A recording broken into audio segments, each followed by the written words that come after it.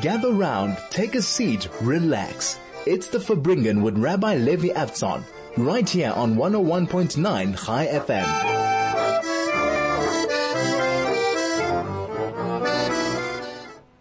This is 101.9 Chai FM. My name is Rabbi Levi Avtzon of Linksfield Shul, and you're listening live to the Farbrengen show. And here we are on the 17th of October, the second day of the month of Cheshvan, 11 days into the war. And want to share some thoughts, want to share some music. We chose today is beautiful Israeli music. That was a relatively new song from Hanan Ben Ari, one of my favorite artists in Israel. It's called Ata Lefi Ver. Magnificent song. And we have some other songs throughout the show as well. I want to start by reading my own, just like reading something I wrote up at the end of last week, just to put my own thoughts on paper. We all have a lot more thoughts than this, and it just like helped me in my own mind crystallize what I'm feeling and thinking at this time. It ended up being 18 ideas. It could have been 180. It could have been 8. Just ended up that way. And would love your thoughts, 34519. I hope some of the thoughts resonate. If they don't, it's all good. Here are 18 thoughts that I've had on the events of the past few days. So before we start, I think that there's the tachlis, the last point, the final point. And it's not one of the 18 points, it's just a fact. And that is that ultimately we need redemption. We need Mashiach. And please God, we ask till when? Till when will we have to languish in this very complex world, in this imperfect world, in a world where terror happens and then so many people support the terror and so many people deny the terror. You know, one of the big realizations this week was we often wondered how people could deny the Holocaust. And then you see something live streamed by the terrorist itself coming and saying, look, this is what we're doing. And people are saying, nah, it's fake, it's not real. And it's always those people who claim that one crime didn't happen who want to do another crime. See, Iran claims the Holocaust didn't happen, but they want to do a Holocaust to Israel. So you have to, the second somebody says a crime didn't happen in this kind of scenario, you have to wonder what's their agenda. Anyway, point one. Point one is goodness is real. See everything that's happening in Israel this past week and a half. So much goodness in the hearts of the people of Israel and all over the world. We're a nation of goodness, compassion, and unity. We lose our way at times, but we always come back to our founding values. In such a dark week, let us remember that our light is so much more powerful and eternal than the darkness of the haters. Point two. We are one. We are one. We beat with one heart, one past, one destiny, one family. We must never forget it. Otherwise, the anti-Semite will unfortunately remind us. We are one soul split into many parts. But ultimately we are one nation. And we care for each other so deeply. Even if we fundamentally disagree on so many things, we care for each other. We're a family. We all started off from one family, Avram and Sarah. Point three. We need to figure out how to live together, not just how to die and fight together. And in that sense, I think the South African jury has a lot to teach the Jewish world. How to get along and stay united. We do it beautifully. We obviously struggle for our unity, but without a question, this is the most united and together community in the world in so many levels, from infrastructure to organizations to leadership. We hold it together. And the Jewish world and the world in general has a lot to learn from our small community. We often talk about our community as a dwindling community. That's pretty patronizing if that's the only definition of our community, is that we're dwindling. We're a lot more than that. A lot more than that. And I believe one of the greatest tragedies to the Jewish world is if the South African Jewish community eventually dwindled too much. Every family that leaves us is not just a family that leaves. It's a little crack in the fabric of the most amazing Jewish community, I believe, on earth. Point 4. The enemy is not within. It's without. In other words, your enemy is not your sister-in-law that you don't like, or the school that you have an issue with, or your neighbor. Let go of variables, of petty fights. We're not each other's enemy. We don't have to like one another, but we need to love one another. We are one. Remember? Point 5. Anti-Semitism is real. Some people hate Jews for no reason. They might have excuses to justify their hatred. Don't be fooled. They hate us, plain and simple. Anti-Semites always have reasons for why the Jew deserves hatred. Throughout history, they've come up with very complex and often contradictory reasons for why they hate the Jew. The Jew's too powerful. The Jew's too weak. The Jew is too similar to us. He's too different than us. If only those haters were honest about their hatred and bloodlust, instead of cloaking it in anti-Zionism and victimhood solidarity, at least they would be given the title of being honest. As Rabbi Sachs wrote in his book Future Tense, what is anti-Semitism? It is less a doctrine or set of beliefs than a series of contradictions. In the past, Jews were hated because they were rich and because they were poor, because they were capitalists and because they were communists, because they kept to themselves and because they infiltrated everywhere, because they held tenaciously to a superstitious faith, and because they were rootless cosmopolitans who believed nothing. The best way to understand anti-Semitism, said Rabbi Sachs, is to see it as a virus. Viruses attack the human body, but the body itself has an immensely sophisticated defense, the human immune system. How then do viruses survive and flourish? By mutating. And what we're witnessing now is just another mutation of that age-old hatred, the oldest hatred on earth, and the most damaging. Right? The world is full of a lot of phobias, people hating different nations. But there's no question that the single most damaging hatred ideology on earth ever, and longest lasting, is anti-Semitism. The least spoken about. Point 6. What happened on October 7th had nothing to do with occupation, had nothing to do with settlements, has nothing to do with right-wingers or left-wingers. It was Jew hatred. See the Hamas charter. They don't even try to hide their agenda. When the haters try to move the conversation towards the Israeli-Palestinian issue, move it right back to Hitler, pogroms, ISIS, Amalek. Or better yet, walk away. You're wasting your time talking to someone who wants you dead. Point 7. At the same time, however, we must never forget, Israel is our land. Not because of the Balfour Declaration, not because of the UN partition plan, not even because of Herzl's vision. It's ours because God gave it to the Jewish people as an everlasting inheritance. It belongs to each and every one of us. We are not occupiers. We are not colonialists.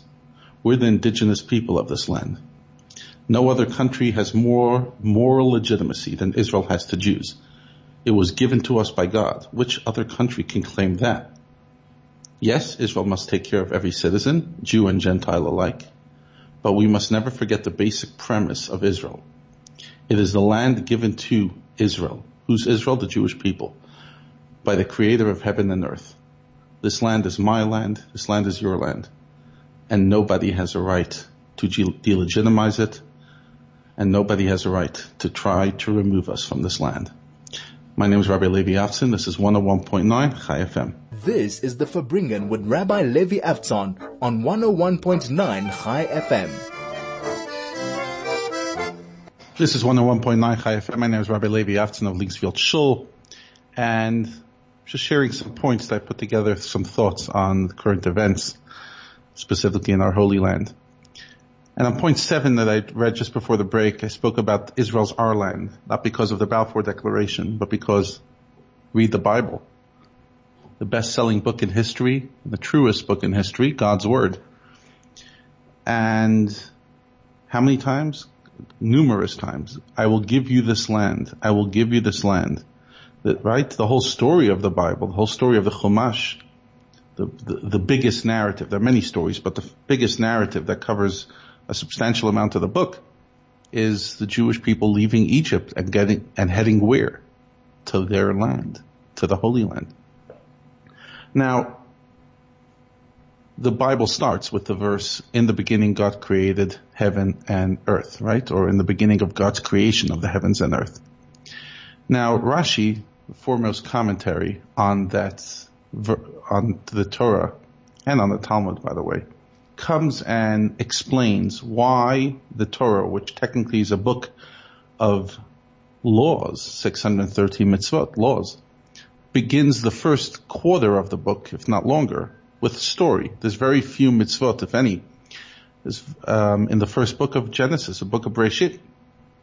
So he quotes Rabbi Yitzchak, who asks the question, seemingly it was not necessary to begin the Torah with the beginning God created heaven and earth. He should have started it in the book of Exodus, in the third parsha in the book of Exodus of Shemot in Bo, where we learned the first mitzvah the Jewish people were taught as a nation, and that was the Jewish calendar. Because the main purpose of the Torah is its commandments. And although several commandments are found in the first book in Genesis, circumcision and the prohibition of eating the sinew, the thigh sinew, they could have been included in the other commandments. Fundamentally, 99% of the first book is story, not law. For what reason does the Torah begin with the words in the beginning and then go on for so long with stories of Adam and Noah and Avram and Sarah and Yitzchak and Rivka and Yaakov and his wives and the 12 tribes and Joseph and the slavery? So he said like this, for there will come a time if the nations of the world will say to Israel, you are robbers. You conquered by force the lands of the 7 nations of Canaan. Right? When the Jewish people arrived with Joshua after Moses' death, they arrived in Israel, there were other people living there. So people will come and say, you conquered the land of other people. And in modern context, they'll say, there were other people there. Palestinians were there. First of all, we never left, and we've been there for 3,000 years. But also our reply will be, says Rashi, look at the Torah. The entire earth belongs to God. That's why we start off in the beginning. God created heaven and earth. He created it. That we learn from the story of creation. He gave it to whoever he deemed proper when he wished. He gave it to them, and when he wished, he took it away from them and gave it to us. So a quarter of the Torah is there to tell us one basic truth. When one day the world is going to challenge us, what right do you have to the Holy Land? We'll say, read the Bible. God gave it to other people, but then he gave it to us. And it's ours forever. Nachlas olam la'am olam. An eternal inheritance. An eternal possession to an eternal people. Point 8. Some people are pure evil. Many modern people would like to believe that evil's not real. And that's why they'll always excuse it. If they behave like that, they'll say, then there must be a reason. As if there's a reason good enough to create monsters who murder babies. Let's be honest, a human being has the potential for incredible heights. And as is quite obvious, incredible depravity. Hence the Midrash says, the ancient Jewish text, how do you deal with evil? He who has compassion for the evil person will end up doing evil for those who deserve compassion. And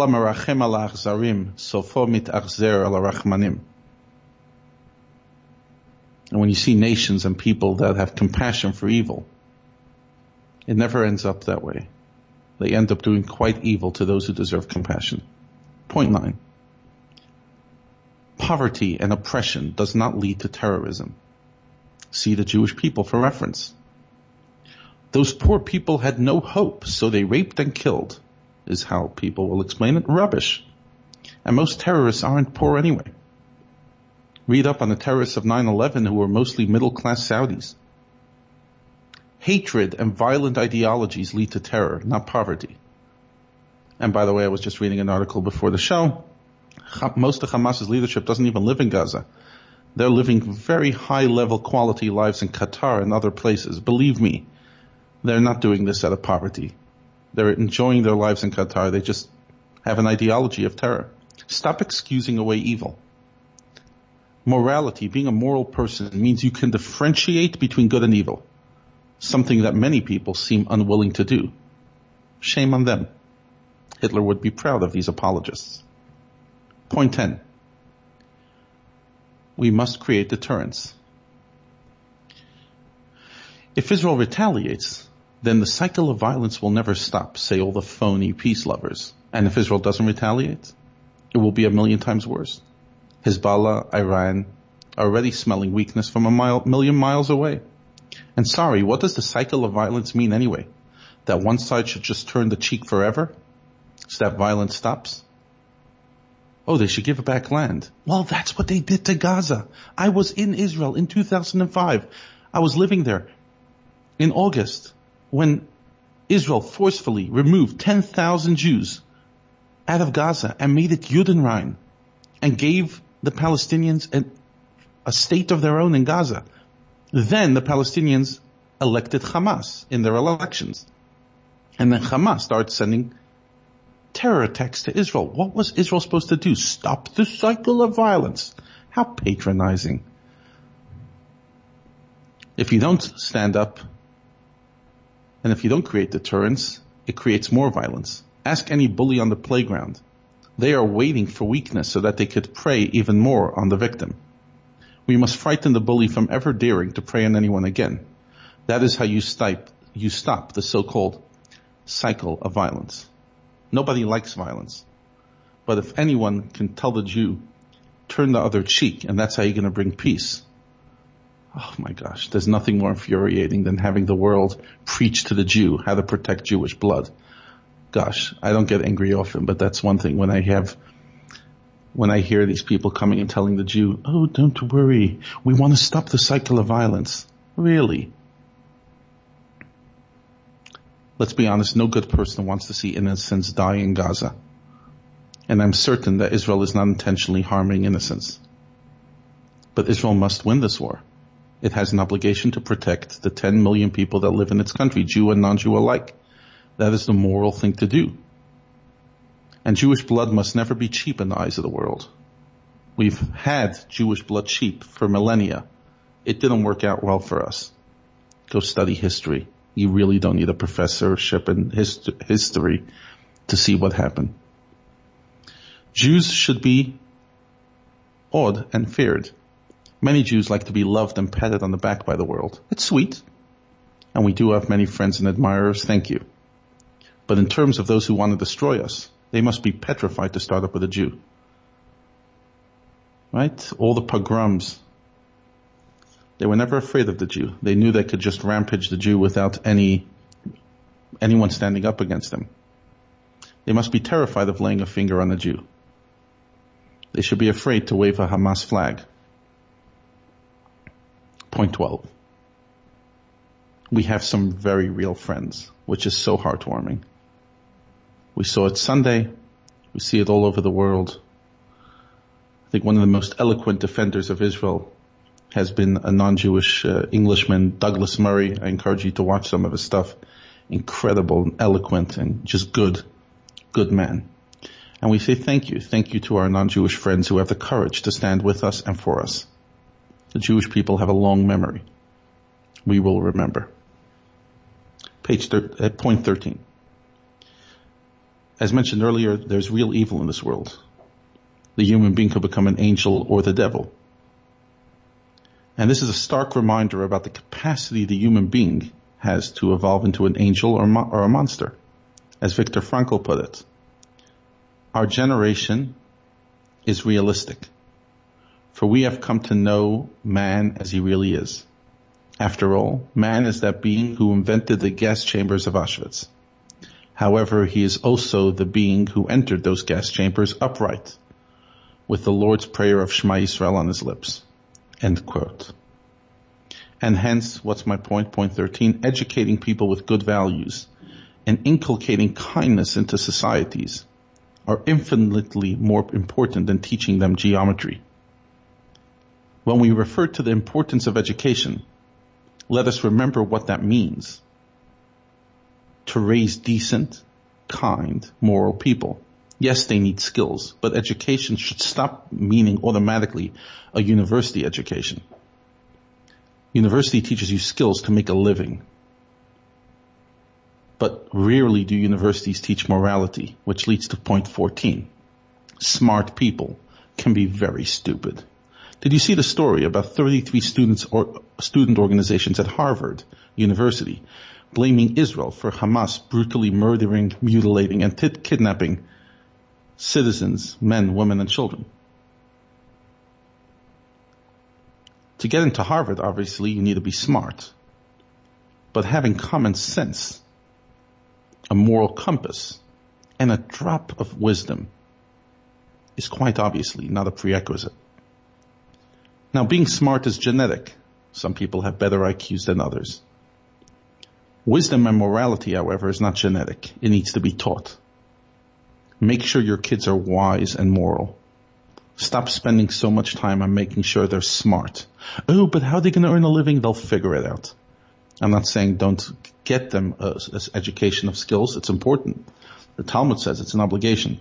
But your single most important obligation as a parent is not to raise someone who can make a living. It's to raise someone who will be decent. And we often forget that. We often forget that our single obligation is to raise moral people. To create people who can see right from wrong. People who don't get fooled by the nonsense. Point 15. Terror's strength is in the fear it brings into people's heart and affects their way of life. In my opinion, one of the most, if not the most successful terrorist of all time was a guy named Richard Reed.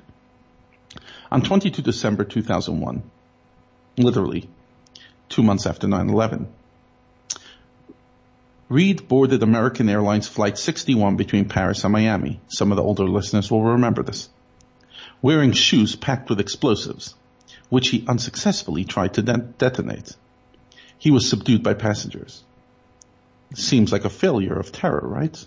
Well, 20 years later, you still have to take your shoes off whenever you go on security on every flight to the U.S. So this failed attempt is still affecting travel for millions of people. Daily, weekly, 22 years later. Think about how much money was spent on bringing security up to scratch. How many people lost their flights historically in the last 20 years because of everyone having to take off their shoes? Or how about you can't even buy a bottle of water and take it on the plane? Because who knows? Now people will say that's legitimate. It's a legitimate fair point. But the point is that's the power of terrorism. It makes one afraid of everything. So my point, don't let them win. Stand strong and fight the fear. How did FDR say it? The only thing we have to fear is fear itself. Don't give the terrorist what they want. This is 101.9 Chai FM. This is the Fabringen with Rabbi Levi Avtzon on 101.9 Chai FM. That was the beautiful music of Eyal Golan. Still 3 points to get through on this war. And this is more a message for us inside the community. Don't justify the war by blaming ourselves for what happened. Hear many people rushing to say, we behaved badly, therefore it happened. The Talmud teaches us, Al tiftach pela satan. Don't open the mouth for the Satan. In other words, don't give him more ideas. Don't talk negatively about Jews, especially in times when it's a time of suffering and darkness for the Jewish people. Words have power, huge power. Don't talk negatively about one another. And let's be clear, nothing justifies that Holocaust that happened on Israeli soil on October 7th, Simchat Torah. Which also means don't feel the need to walk around serving as God's so-called defense attorney. oh, this is why God did it. God was trying to teach us a lesson. As I've told many people who've approached me with such ideas, did God show up to you last night? Did he tell you why he did it? So before you sit there going and explaining why God does stuff, let's have a little humility. None of us know. And even if you fundamentally believe it to be true, many of the victims haven't even been buried yet. You're already justifying it? You're already explaining it? Why?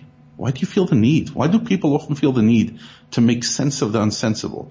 Why do they feel need to explain God away? You want to learn your own lesson. You want to strengthen yourself in your own character growth, in your own Judaism. Obviously, that's a good thing. But before you sit there saying, this is why it happened, this is the message God is teaching us, I think we have to be very careful. Forgive me for a drop of humor in this, but as they say, if you talk to God, you're religious. But if God talks to you, you're mad. Our job is to cry out to Hashem. That's no longer a joke. Enough. After thousands of years of persecution, have we not had enough of our share? Our fair share? Enough. Stop it. You're our Father. Show us love. That's our obligation. Our obligation right now is to prosecute and call out to Hashem. Ad matai, till when? Not to justify. I'll be back in just a moment. This is 101.9 Chai FM. This is the Fabringen with Rabbi Levi Avtzon on 101.9 Chai FM. My final 2 points. It's probably the most important points. Point 17. Fight darkness with light. Say Tehillim. Light Shabbos candles. Put on tefillin. Be an agent of light. The world lost a lot of light 11 days ago on that Shabbos. We need to bring it back a millionfold over. One candle can brighten a large dark room. Light will win against darkness every time. See Jewish history for more details. So yes, we must fight against the evil in a very physical sense and eradicate it. But much, or as powerfully, if not more powerfully, you fight darkness with light. It's interesting, when someone passes away, we say the Kaddish. Yitkadal v'yitkadash may Rabbi, may God's name become great. It's a very interesting prayer to say when you lost a loved one. And our commentaries explain the reason we say Kaddish when someone passes away is because every person that passes away, which was a representative of God in this world, we're all ambassadors of God in this world, a drop of godliness was diminished. Another person passed away. So we say Kaddish to almost give the power back, to make God's light in this world great again after this loss. That's why we say Kaddish. How much more so when over 1,300 Jews died, 1,300 good, decent people died 11 days ago. How much light was diminished from this world? A tremendous amount. And how much light has to come back into this world? A tremendous amount. So add light. And my final point to my fellow Jews, don't be embarrassed of who you are. Wear your Magen David proudly. If you're not the kind of person that wears a yarmulke usually, wear a yarmulke more often. Not necessarily from a religious point, but from a pride point. You're on an airplane, put on tefillin publicly. You and I are part of the most incredible story of humankind. Be proud of your heritage and destiny. Don't wait for the Hamas Nazi to remind you who you are. My name is Rabbi Levi Avtzon, signing off now, this show on the Tuesday the 17th. And I want to play a final song in Hebrew. Beautiful song, came out a few weeks ago. Lo Levad, We Are Never Alone, sung by Omer Adam and Aviv Alush, wishing all of us a week of good news, a week of comfort. May we share much better insights, or rather insights that come from goodness, not from witnessing evil. May we stand there for each other. May all good people of this world get to witness the happy ending of all this with the coming of Mashiach speedily. Have a great day. Have a great week. God bless you all.